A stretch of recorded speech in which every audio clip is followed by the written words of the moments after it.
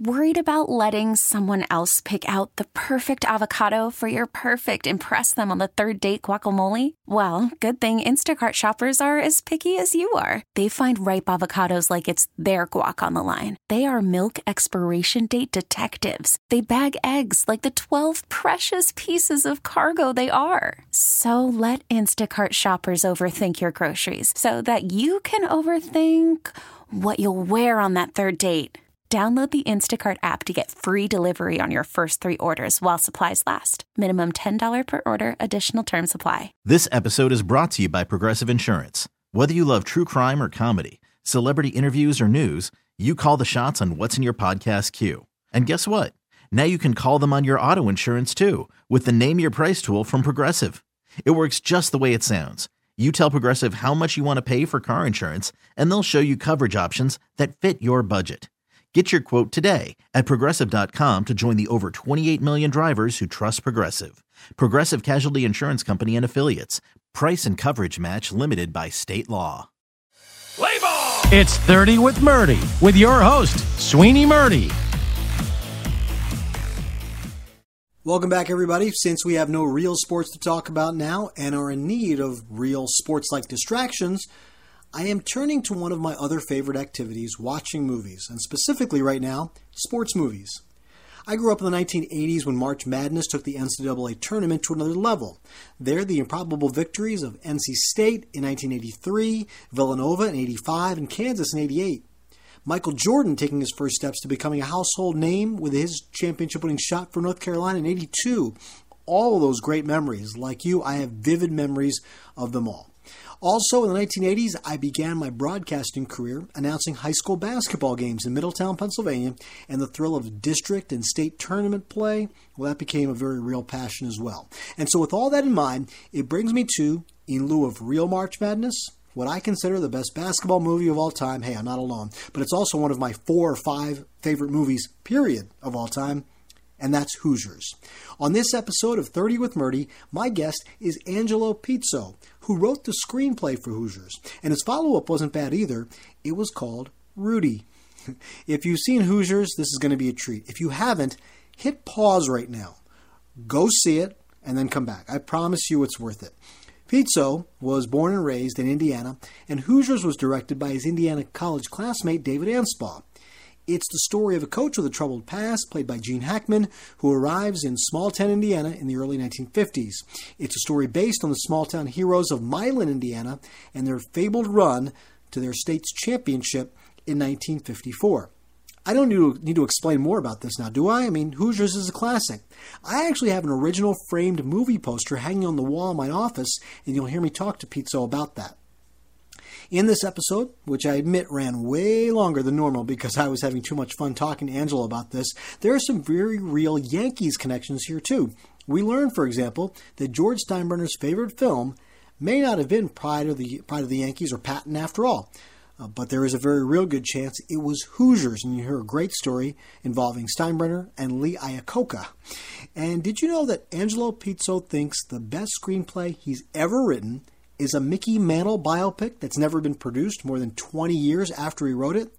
That's right. The man who wrote Hoosiers and Rudy thinks the best thing he's ever written is about Mickey Mantle, and no one has turned it into a movie yet. You'll hear all the details on all that and more in my conversation with Angelo Pizzo, recorded in February from his home in Bloomington, Indiana. Angelo, first thing I want to ask you is about your meeting with George Steinbrenner, who for years would tell people that his favorite movie was Pride of the Yankees, but you found out different. Tell me about where and when you ended up in George Steinbrenner's suite and what he told you about watching Hoosiers. Well, I had read about a story that took place having to do with George Steinbrenner and Lee Iacocca. They were on a private plane to Rome from New York for some adventure, or some business meeting.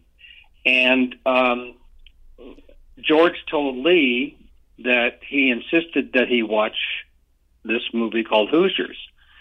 He had a box of videotapes in his plane, and he said the rule, if anybody's going to fly in his plane, if they haven't seen the movie, they have to watch it. Well, that he ended up watching it not only on the way there, but on the way back, and he was gifted with a videotape. And George said that he buys, a box of them and does that to everybody who gets in the plane, and that he had seen it over 200 times. Now, that was an article that I had read, and then subsequently, I think it was about 2 years after that, I was working on a screenplay about Mickey Mantle, and they were honoring, it was Mickey Mantle Day, and his family was invited to the suite along with me, because I was working with the family on the script. Mm-hmm. And it was there that I talked to George, and he described to me why the movie meant so much to him. First of all, he grew up in a small town like the town Hickory in the movie, Orville, which is also the same hometown as Bob Knight. He went to Culver Academy, military academy, which is a prep school in Indiana, northern Indiana. And he ended up going to Purdue and ended up playing football, being a coach, assistant, graduate assistant. So his roots were tied to the place, and I think it affected him in terms of his connection to where he grew up, and of course the world of sports and his own experience in Midwest sports. So I think there were a lot of layers to it that meant a lot to him. I'll get back to the Mantle stuff a little bit later, but George Steinbrenner can't be the only famous person in the sports world who's come up to you and shared with you stories about how much they love that movie. No, that's true. A lot of basketball coaches have talked to us about the film. Pat Riley's one. Del Harris, who was coach for the Lakers. I can't remember, was it in the 90s? Mm-hmm. And he actually grew up in a small town, and he went to high school here in Indiana. And he had a play for the Lakers they called the Picket Fence. After. So, I mean, yeah, over the years we've heard a lot of people talk about the film. I think it's the people from the Midwest who it has the greatest meaning for. Yeah, and listen, I'm from a small town in Pennsylvania, and my town, Middletown, Pennsylvania, won the state championship in 1968, led by Dave Twardzik, a future NBA player with the Portland Trailblazers. He was on their 77 championship team. I had a chance recently to speak to him about winning the 1968 state championship, and it's only in the fictitious era. It's only 14, 15 years after where your movie takes place. Right. But it's a lot of the same experiences of coming from a small town, going to a big city gym that he went to in Pittsburgh, an arena that he had never played before. So even if it's kind of central to Indiana, filmed there, made by a couple of Indiana sons of Indiana, it still connects with so many people from so many different parts of the country. Yes, I think. People ask me all the time, what do I think are the reasons that it is sustained over the years in our culture, our media culture, and that it hasn't died in going into the dustbin of film history, like most movies. And I think there are probably a number of reasons, and I'm not clear on them. I can't be objective at all about the film because it's so personal to me. But I think there are a couple of reasons. One is it's not.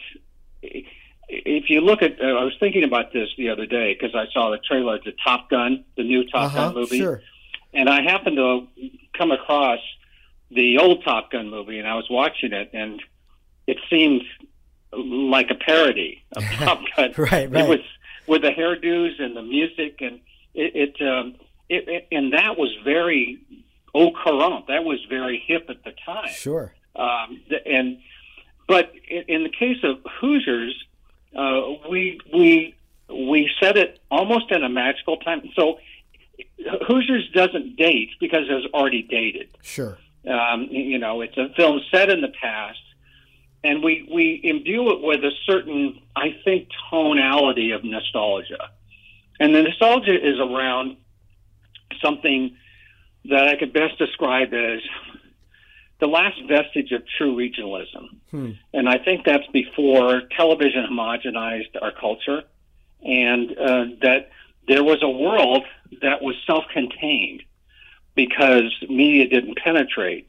Television hadn't arrived in movie theaters or only in the bigger cities, or not a city as small as that Hickory or Milan that we based it on. Yep. And it was a time where the institutions were solid, and they were the structure and the foundation of daily life, and that is the school, the church, the team, and the town. We live in much more complicated lives now, and our world is much more complicated. And I just think that there's something about the film that there's simplicity to it that people want to go back and wish, or they never were part of it, or they missed, if they were old enough, they missed that time. So I think there's a lot of things at work there.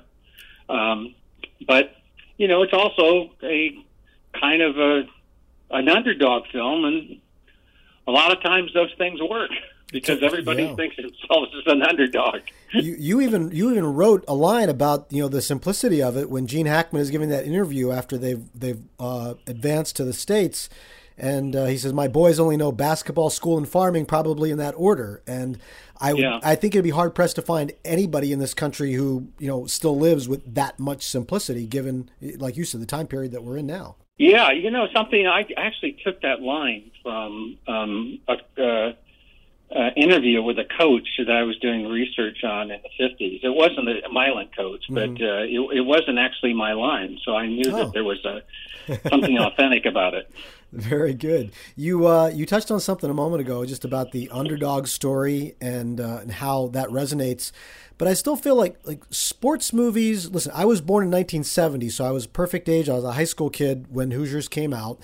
But I feel like sports movies were still not, the norm in Hollywood. Rocky had come out in the mid 70s, and the sequels were more sports movies than the original was, I felt like. But I feel like at a certain point, sports movies became more in vogue, and perhaps Hoosiers set a template for the more modern sports movies. And I'm thinking along the lines of Miracle, Remember the Titans, and they're both, set on real life events.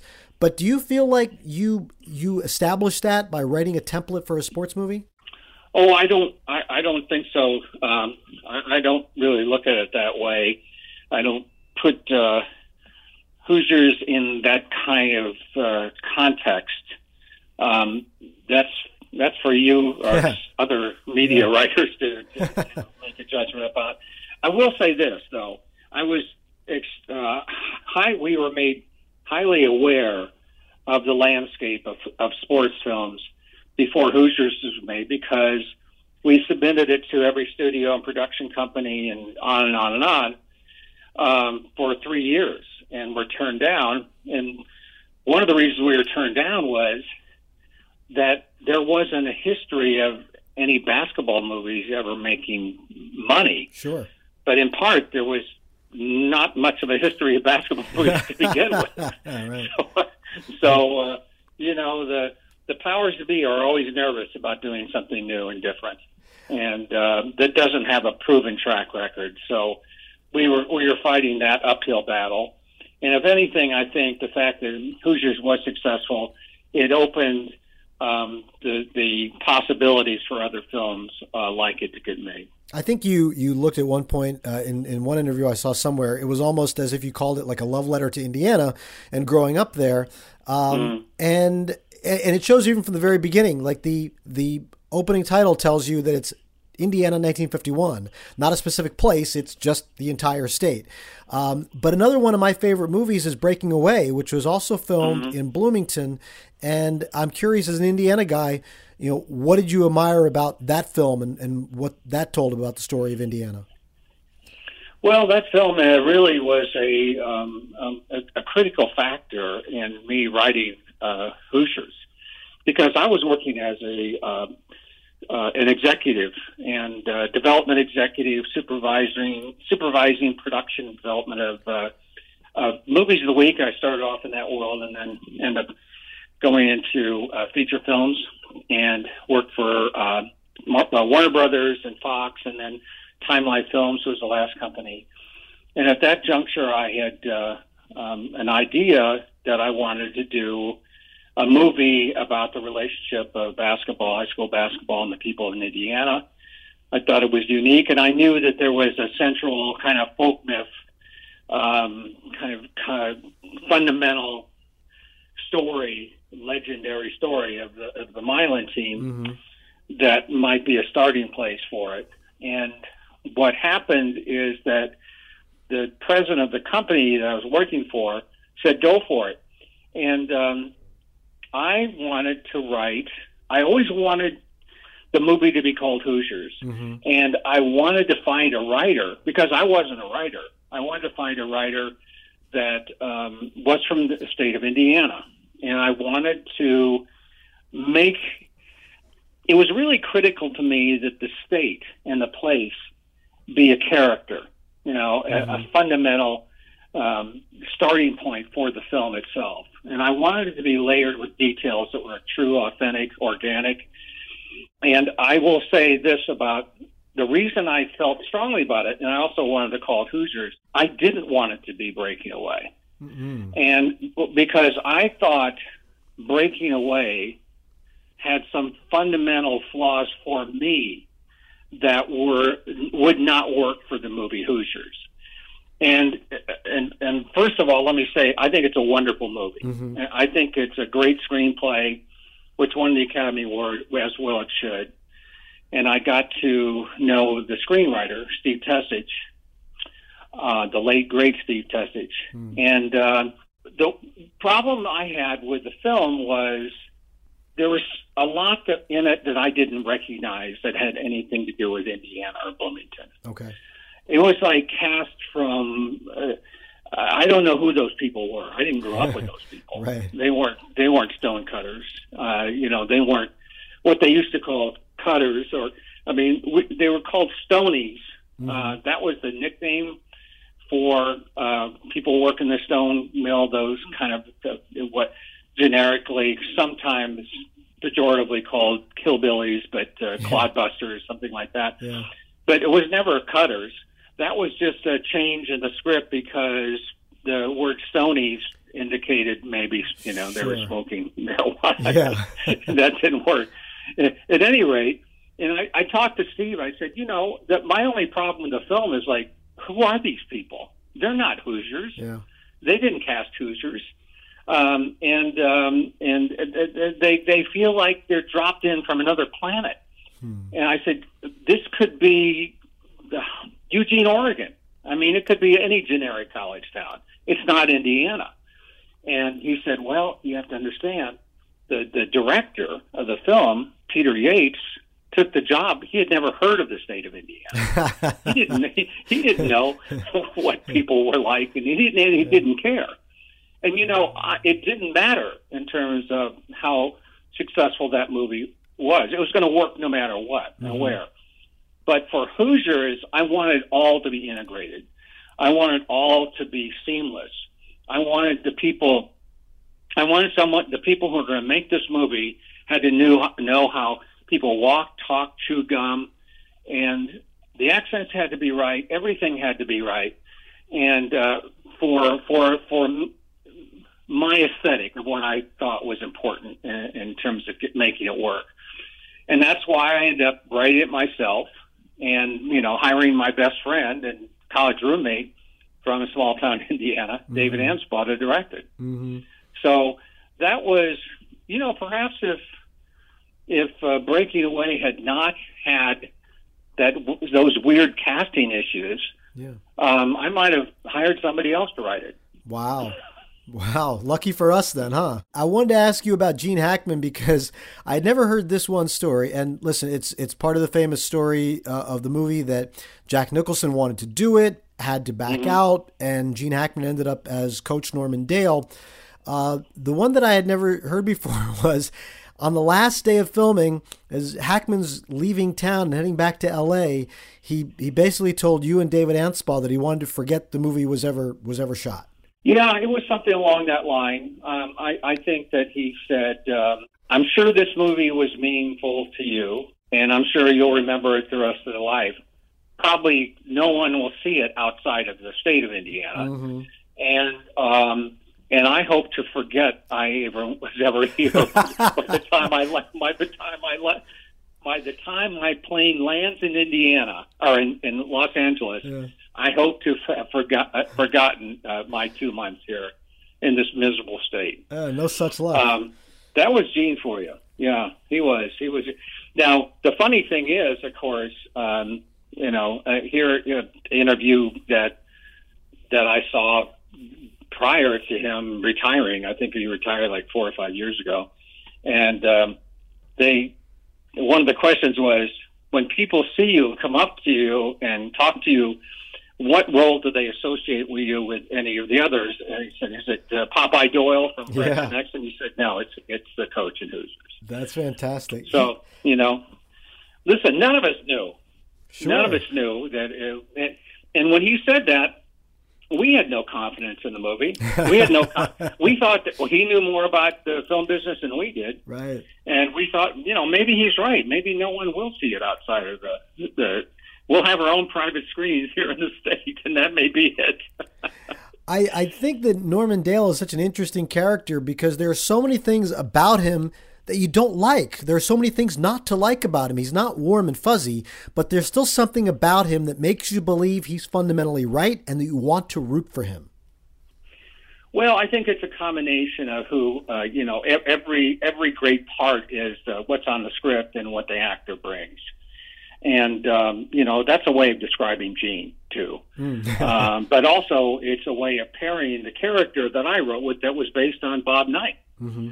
I took everything I knew about who he was, this complicated genius of a man who was not the most likable human being in the world, but, boy, he knew what he was doing. Mm-hmm. Rick Barnes, who I talked to not too long ago, was coaching Texas when I was making a movie down there 4 years ago, and he said that he considered, and Rick is now coaching at Tennessee, considers Bob Knight the greatest coach, football, basketball, baseball, college or pro, in the history of sports. That's how highly he's regarded in some circles among coaches. So I considered the possibility, what would happen if a guy who had these flaws, like a temper, and he lost his temper and punched out a player early in his career, he was kept from doing what he does best. And end up going into the Navy. So it was just an idea I had, and that's the character I came up with. A very quick side story. Mm-hmm. I had never met Bob Knight, and he had heard. Well, there was the season that Hoosiers came out was 1987. Yeah, and it was the same year that Indiana, surprisingly, actually got into the Final Four. And it turned out that the Academy Awards and the National Championship game were on the same night. Oh, wow. And we were nominated for 2 Academy Awards. And we had tickets, and we had our tuxes, we had our limousines, everything.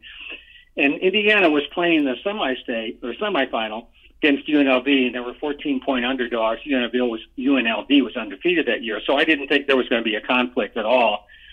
And then they end up beating UNLV by 14 themselves, and that put us in a tremendous dilemma. And I grew up.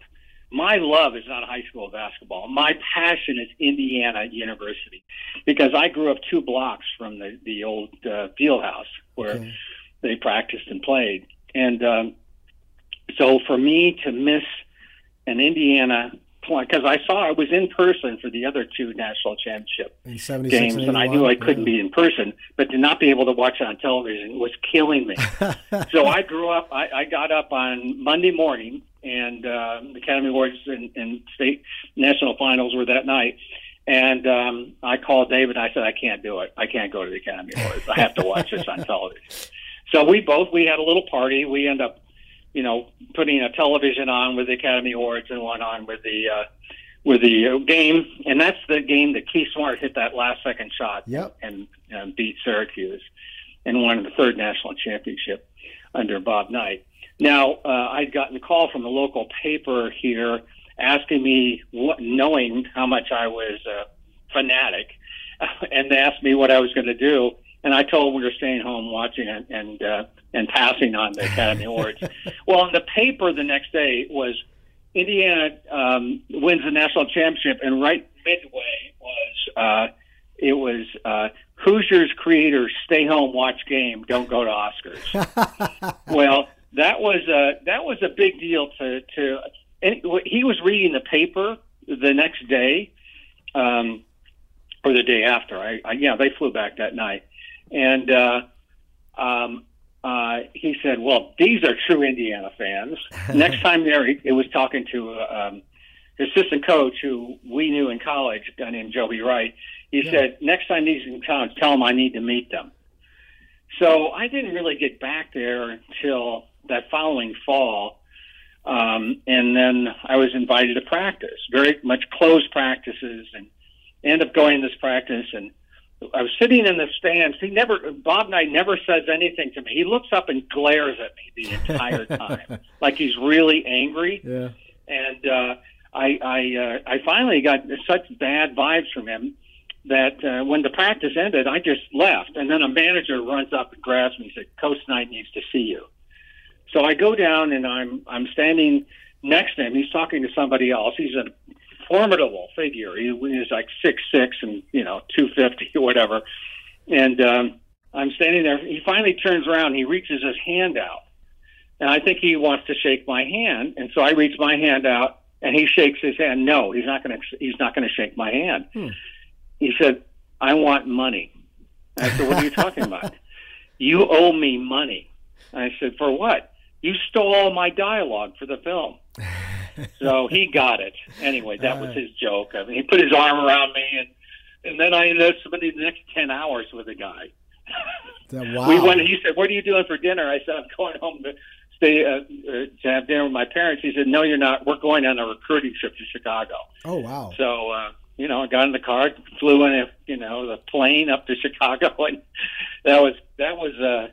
that's another set of stories altogether. I'm sure. That's terrific. It looks like you made the right decision then by staying home and watching on TV. You had both screens at once. That's a right call. It was where my heart was. I'm passionate about making the movies, but awards are awards. Sure. They're something that you just put on your on your shelf. We didn't win, by the way, but we weren't nominated. It was Dennis Hopper and Jerry Goldsmith. Yep. But the point is that I still feel that way. I still would rather have Indiana. I would not go to another Oscars if Indiana got into the national finals. Hey, I have another question for you about the character of Norman Dale. If you're writing this in 2020 and times have changed, I understand it was a period piece, but do you think you could have written the backstory of a coach that punched a kid? Because I know that you said in another interview somewhere that the Woody Hayes incident kind of spurred that part of it. But where we are in society now, could you have made that the character flaw? Probably. Probably that's a very good point. I'd never thought about that. It might be a lot more questionable. Mm-hmm. That's true. I'm not sure, but the sensitivity around the coach-player relationship in that regard would make us look at him maybe even more negatively than we would anyway, and think that he maybe not deserve another chance, and that it was irredeemable? I don't know. It's hard to say. But there's no question it would be different. I had sent you a picture of it's the only original movie poster that I have hanging on my wall. I do have a reprint of The Untouchables, but I bought several years ago, an original movie poster of Hoosiers, only it's not called Hoosiers. And you told us a few moments ago why it was important for you to call the movie Hoosiers. Mm-hmm. But the poster I have is a European movie poster, and it's called Best Shot. And not only is it the title that got me, but I saw the tagline underneath, and it's the old, attributed to Vince Lombardi quote, "Winning isn't everything, it's the only thing." And having watched the movie probably as many times as George Steinbrenner, you recognize that that's not anything close to what the movie is about. So the poster is funny to me in that regard. And it's this generic farm boy throwing two hands in the air with a little tiny inset picture of Gene Hackman. Nothing else from the movie itself. But as you explained to me in brief, that's really just the difference between European marketing and American marketing, huh? Yeah, they are separate marketing and distribution companies. And one of the things that we got, the companies that financed the film, Hemdale, had an overall deal with Orion Pictures, and Orion Pictures did not want to release the film. They didn't believe in it. They didn't want to put money into it. And they hated the title. And they kept on, part of it was because it wasn't translatable overseas. But part of it, they just thought nobody outside of Indiana would know about it, which is kind of stupid anyway. People know the team, but this is the way they were thinking. They were not basketball fans, they were not sports fans. And the only way in which we got, they wanted to call it not Best Shot, they wanted to call it The Last Shot. Okay. Which I thought was, they thought it was a play on multiple. Yeah. It had multiple meanings, but sure. We hated it. It was just a terrible title.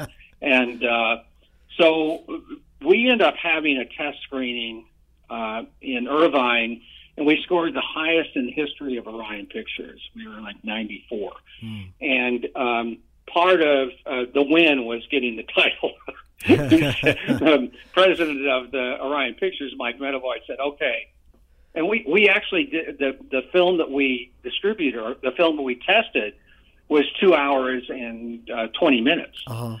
So he said, okay, guys, I'll give you the title.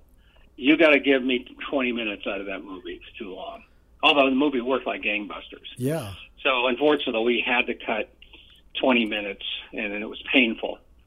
For anybody who was listening who really cares and would be interested to see the last 30 minutes of the movie cut out, the 20th anniversary DVD release of the movie has a second disc with those 30 minutes. Yep.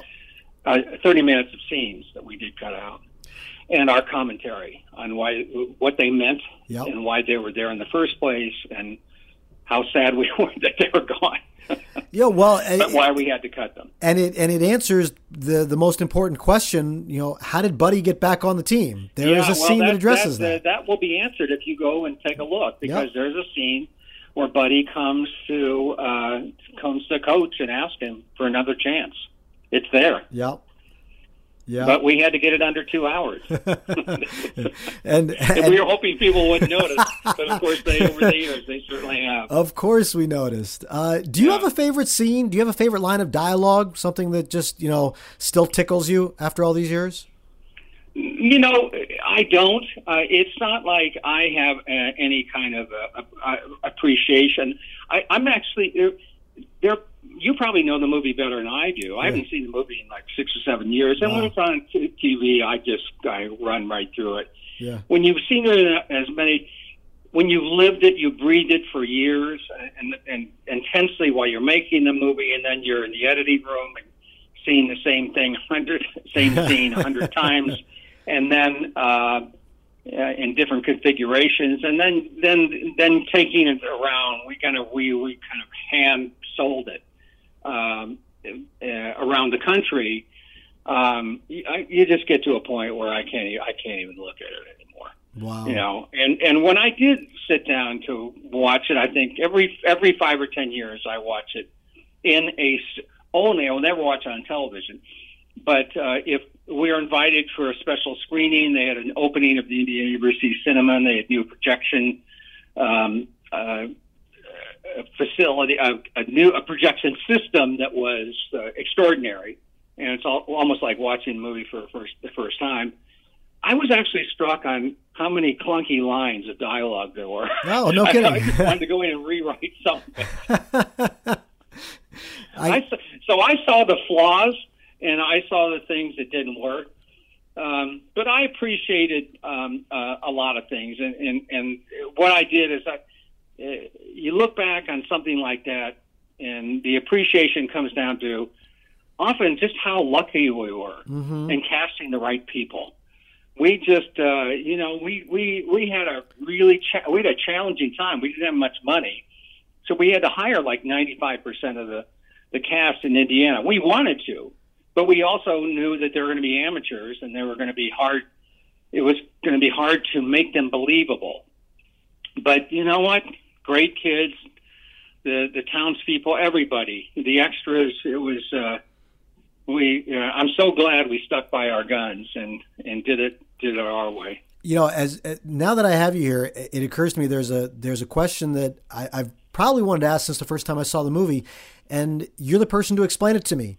The one part that I still have a hard time figuring out what exactly it meant when they're drawing up that final play in the timeout before the before the final shot.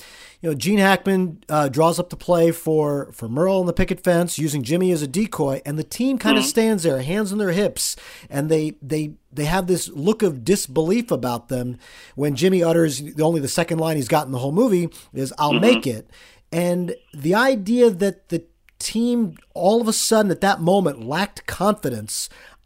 I still am not sure what that was all about. Can you explain that to us? No, it wasn't. It wasn't about lacking of confidence. It was about their belief that Jimmy was the guy that needed to take the last shot. Okay. And that it was a kind of a collective. Oh, we grew up together. We know this is his time. You know, okay. It's like it's like if Steph Curry was with a bunch of average college players, and you drew up a final shot for. You know, right. The fourth guy, on the team, whatever, and using Steph Curry as a decoy. Sure, okay. Well, no, it's Steph Curry time. It's Jimmy Chitwood time. Yeah. So the point of that scene was to show his growth, that he was open not to do everything his way all the time. Okay. The coach. That was the meaning of that scene. I gotcha. It's and the winning shot, and you've described this a number of times. It's modeled and designed right out of the Milan High championship game. Bobby Plump, who's the original Jimmy Chitwood, and I guess everybody had to improvise the way you did that final shot. David Anspaugh tells a story. He forgot to tell all the extras in the crowd what to do, and they just did what naturally they were going to do. Yeah, we forgot to tell them what to do, in part because Morris Felinis, who played Jimmy Chitwood, kept on throwing up brick after brick and clanking all the rehearsals. He didn't hit one rehearsal shot. And, even Gene Hackman was concerned. You need to move him in closer. It was... I think the crowd was nervous. The crowd was wanting this to work. Yeah. So when we had all 5 cameras finally rolling, and we were just going to probably cut it in the camera if it didn't work out, because Morris was nervous. He had never played in front of that many people before. Yeah. He had never played in high school. So when he hit that shot, the place went nuts, just because they had this release of tension, and they just naturally, they were all fans anyway, basketball fans, and they knew what to do. They were totally invested and committed. And it's funny too when you say that he kept missing, because one of my favorite scenes is the one in the schoolyard when Gene Hackman comes out and tells him, I don't care whether you play on Right. the team or not. And you kind of gave away some of the secrets of that film, of that scene, when you loosened the rims, you took some of the air out of the ball. But he's making shot after shot, and the only one he misses is when Hackman hits him with that line, I don't care whether you play on the team or not, and then he misses. Yeah. Is that intentional? Was that written in, or is that just the dumb luck of making the movie? That was the dumb luck of making the movie. It really was. Yeah. I mean, he hit all those shots. You could see it in the long shot. And then he did miss it, when that final line was delivered. And we knew it was perfect. We knew it wasn't intentional that he missed it. No, not at all. Wow. You're answering some of these long unanswered questions. That's perfect. I love it. I want to know, you obviously went on to make Rudy after this several years later, and again, mega successful, and to this day holds up as one of these iconic sports movies. But I heard you say in an interview that you were then burned out on sports, and you've kind of talked about it now. But are there any recent sporting events or ones that you can remember that are in your mind that maybe kind of evoke a little of that same drama, that if you ever found the passion to write about, you would want to write about this event? Listen, I get offered all sorts of projects. So many things come my way that are in the vein of Hoosiers and Rudy and sports films in general. And there are a lot of great ones. There are. And it was only about 2 years ago where I finally just had it. I directed a movie, a $20+ million film that I wrote in the university, based around a kid who changed the culture at the University of Texas in 1968-69, called My All American. Yep. And that took up my life for 2 years.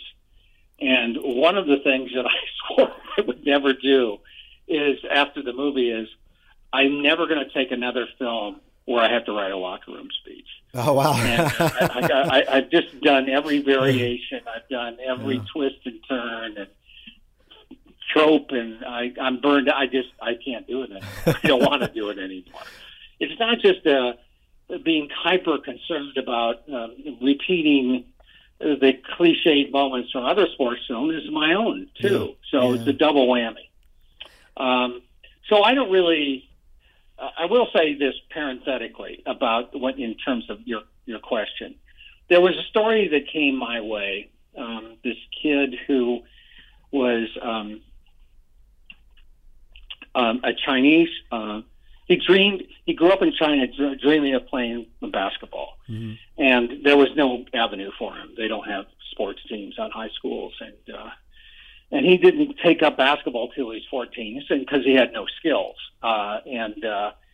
Interesting time before that, interesting life. And then he ends up finding his way to Canada and ends up trying out for 4 straight years to the University of British Columbia. Anyway, it's a story right out of, it's another variation or a version of Rudy. Okay. But it's a great story. And it's like, wow, did that really happen? It's almost like I wouldn't have written Rudy if it wasn't true, of course. You can't make that stuff up. Yeah. And this is one of those. So what I did in that situation was I said to the kid, I'll tell you what, I'll find another writer, and I'll supervise that writer. I can't do it myself. So we made a deal, and there's another writer writing the first draft right now. And I've been involved in, at every stage, did research together. We went to China together. We went to Vancouver and talked about the film, talked about the approach, talked about treatment, so on and so on and so forth. So I'm I'm a consultant, mentor, producer on it. Okay. But that's the only way in which I'll do a sports film now. If I don't have to write it. That's a good way I think that's a good lesson for all of us. If we don't have to actually do all the work, we'd love to be involved, right? Yes, exactly. Yeah. You had mentioned near the beginning about the Mickey Mantle project that you had worked on. At one point, the stories about that project had this is over 20 years ago, young Brad Pitt, Matt Damon attached as potentially playing Mickey Mantle. What was the essence of this script, and what happened to it? Well, this is, in my judgment, the best script I've ever written out of the 34, 35. It's the one that's gotten the best response, and this is the one that's been closest to being made probably about 7 or 8 times. I've always described getting a movie made as like opening up a lock with 15 tumblers. And I've gotten to 13 and 14 on this one, and I couldn't quite push it all the way open. There are a couple reasons, which I'll get into, but the backstory is that I was called by an executive at TriStar and said, we have just bought the rights to Mickey Mantle's autobiography called The Mick, and would you be interested? I said, well, absolutely. He was my childhood hero, and I was a big baseball fan, big Yankee fan, loved the Yankees. In fact, I kept on begging my dad for a pilgrimage from Bloomington, Indiana to New York. We finally did it in 1961.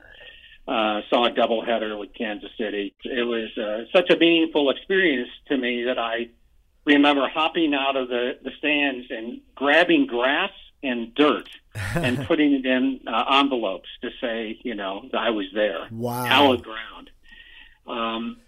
And a security guard running after me. But, at any rate, I read the book, but I didn't see a movie there. It was a collection of anecdotes.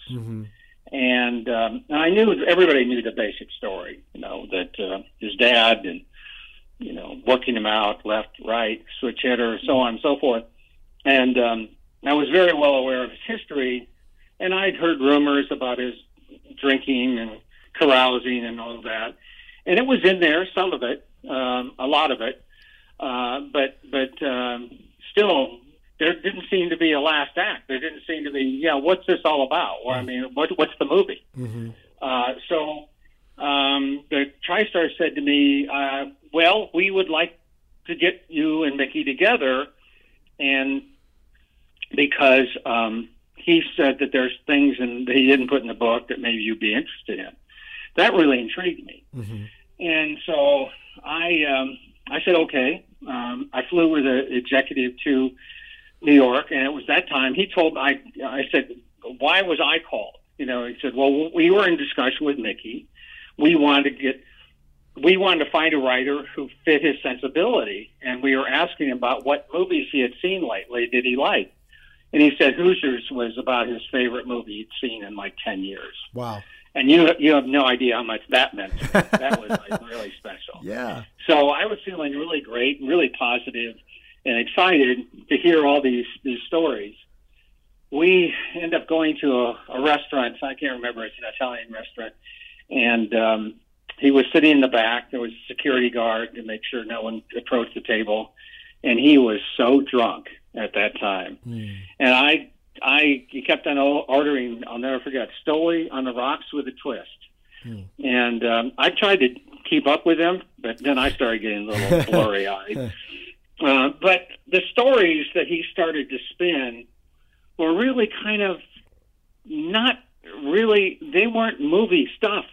He would tell me all these stories about, let's say they were having to do with women and they were X-rated. Yeah. And then he would say, oh, well, you can't use that. You can't use that, Right. I'm married. But he was with another woman at the time.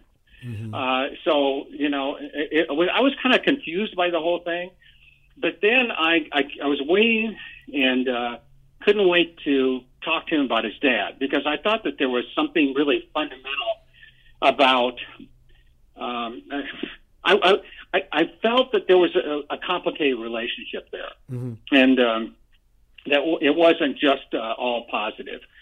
And I brought his dad up, and he kind of changed. And he said, I really don't want to talk about my dad, but I will say he's one of the greatest men who ever lived, I ever knew. And that's all you need to know. And that's when I knew that whatever hole was in his soul, whatever pain he was carrying, I felt was directly connected to his dad, because the only time that he really became raw and sensitive and vulnerable. And he got so drunk afterwards, he said, I have to go home. Let's meet for lunch. And then we met for lunch, and I was telling him, I said, I don't know what the movie is. I can't get anything out of him. And I hope he's, now maybe sober, we'll have a better time. Well, he ordered like 5 Bloody Marys in the course of like 15 minutes after sitting down for lunch. And we were going to have dinner that night, and I just backed out. And I told the executive, I can't do this. He's in deep pain. He's troubled. He's an alcoholic, and he doesn't know. He has no consciousness. He doesn't know who he is. He doesn't know where his pain comes from. Or if he does, he's certainly not going to talk to me about it. And he certainly doesn't want a movie made about it either. So I can't tell a story on the surface. That should be a documentary. But it has no last act. It has a very sad ending because he seemed like an incredibly sad person. And it was and so that was it. I think they hired a couple other writers to take a crack at it, and never worked out. And then 2 or 3 years later, I read in Sports Illustrated that he went to the Betty Ford Center. Right. And it changed his life. And he came out, and Bob Costas wrote an article in the Sports Illustrated, and I remember thinking to myself, well, that's the movie. He now has a last act. He's come to consciousness. Yeah. And he's really fessed up. And he also helped 2 of his other sons go into the Betty Ford Center themselves. One of the sons and his wife had been there, and they convinced him to go. But he became, a true believer in how it changed his life. And he lived in the truth. And I thought that there was a movie there. And I never pursued it, but I got a call from the producer, a guy named Larry Melly, who was friends of the family. And he said, I was thinking about your comment about there was no last act. You have a last act now. Are you interested in doing this? The family had a great deal of admiration for you walking away from that film for the right reasons. Mm-hmm. So I said, well, let's have a meeting and let me lay out where what my parameters would be if I write this. There were 3 of them. One was I had to tell the truth. I had to tell everything, warts and all. Secondly, I had to direct it myself. I didn't want to hand it over to somebody else. And third, I needed to talk to somebody at the Betty Ford Center. I need to know. I don't know anything about the 28-step program, although my brother and sister had issues in the addiction world, and had not done Betty Ford 28 days, but had been going to meetings. And so I everything was satisfied. They said yes to everything. And it was arranged with the president or the head of Betty Ford that I go into the Betty Ford clinic as a patient. I think it's called Professionals in Residence, which is they do it for therapists. And it's a way of understanding the process by walking in the patient's shoes. So I did that for 5 days. And I was also assigned to Mickey's group therapy leader and the person who guided him, during the 28 days. And they signed a release of confidentiality so that the counselor could talk to me about what happened with him and how he changed over that 28 days. And that was the movie. That was the movie. So I wrote a script that was basically flashbacks from the group therapy sessions. Not necessarily chronological, but it was about his own coming to consciousness and personal growth, and how the external hero didn't ever feel like a hero internally, but he internally felt like a hero when he finally got sober. And unfortunately, I lived another year, so I never got to talk to him after that. But that's the script I wrote, and I wrote it for 20th Century Fox, and the president of Fox said, everybody loves this script, but it's so dark. It's so depressing. Right. I said, well, ends very positively. And he comes to his truth with his own, the key was his relationship with his father, by the way. Mm-hmm. And he said, too dark, too dark, too dark. Unless you can get Matt Damon or Brad Pitt to do it, we can't do it. And it was submitted. I know both of them, and it was submitted to both of them, and their response was appropriate in this way, which is they were in their mid to late 20s, and they said this movie needs to be double cast.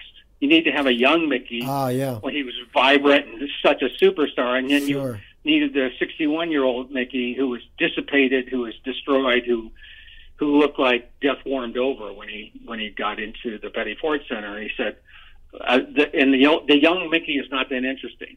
I mean, it's not that complicated. There's an Academy Award in the older Mickey. So right. That's why they passed on it. It's, as I said, we've had various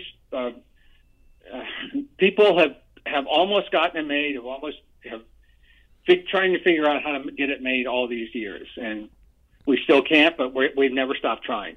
Do you think it's? I can tell you, it's in the hands of somebody who can get it made right now. Really, that's how close we are. Wow. So I mean, and as you said, you've gotten to step 13 or 14 out of 15 many times. Do you feel confident in any way that this is ever going to get made?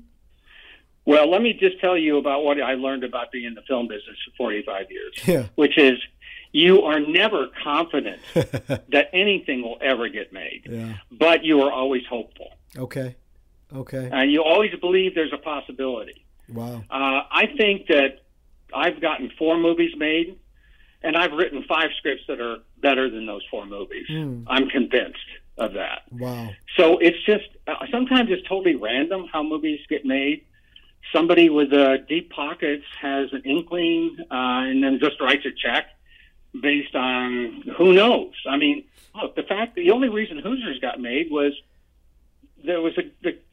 we were turned down for 3 years by everybody.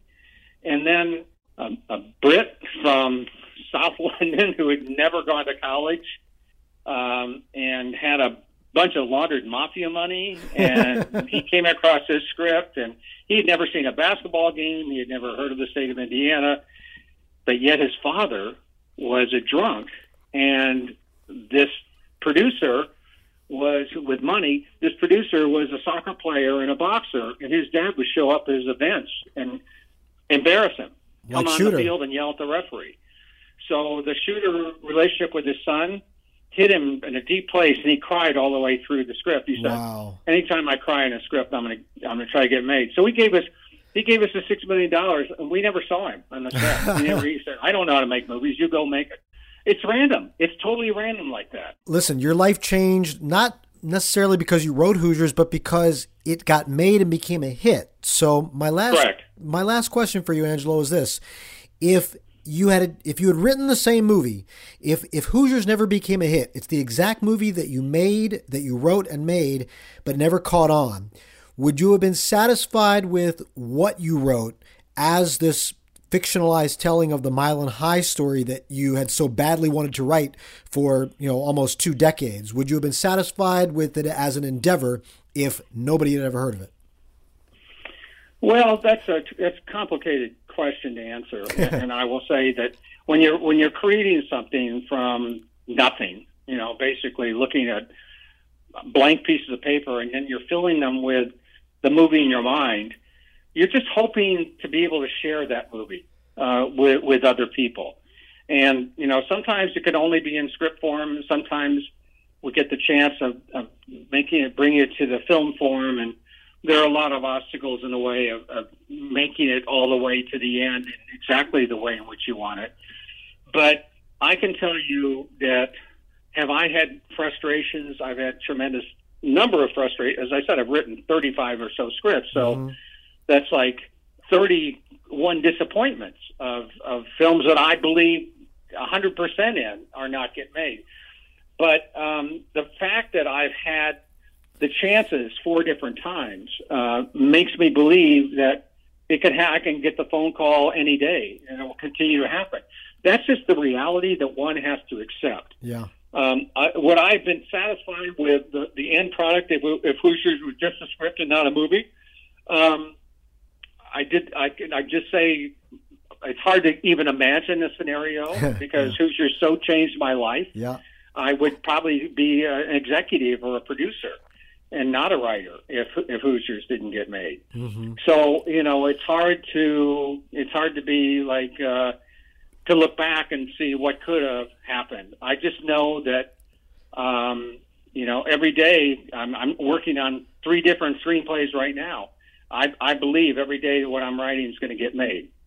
So that's all that matters. The belief and the commitment to what I'm working on at the present. And if it translates, if my feeling in the movie in my mind translates to other people's passion at the time, that's great. But I've done the best I can. I just want this one opportunity to say one thing to you, if I may. Don't get caught watching the paint dry.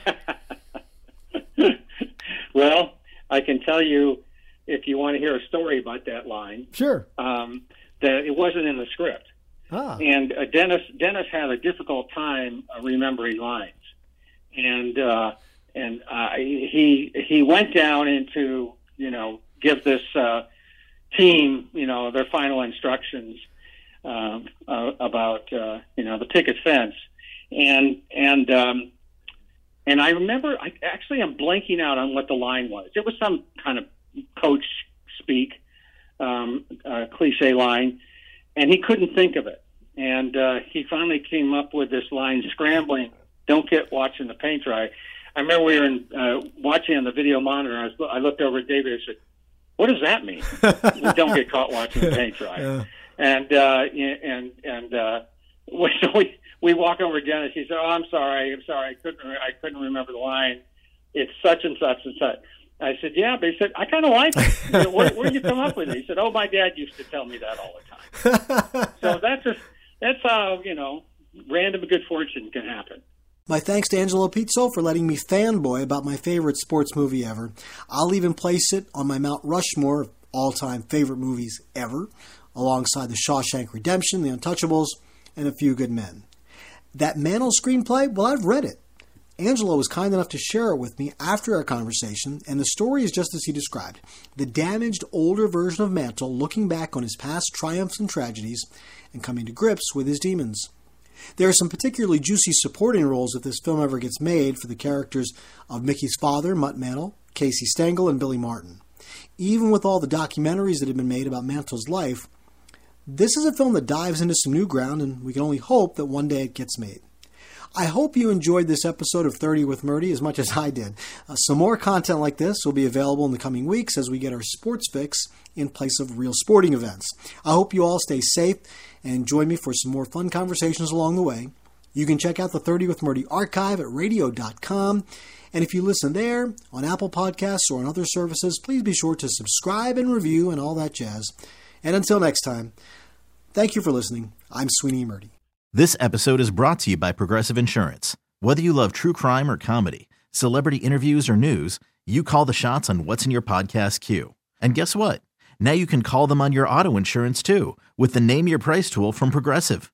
It works just the way it sounds. You tell Progressive how much you want to pay for car insurance, and they'll show you coverage options that fit your budget. Get your quote today at Progressive.com to join the over 28 million drivers who trust Progressive. Progressive Casualty Insurance Company and Affiliates. Price and coverage match limited by state law.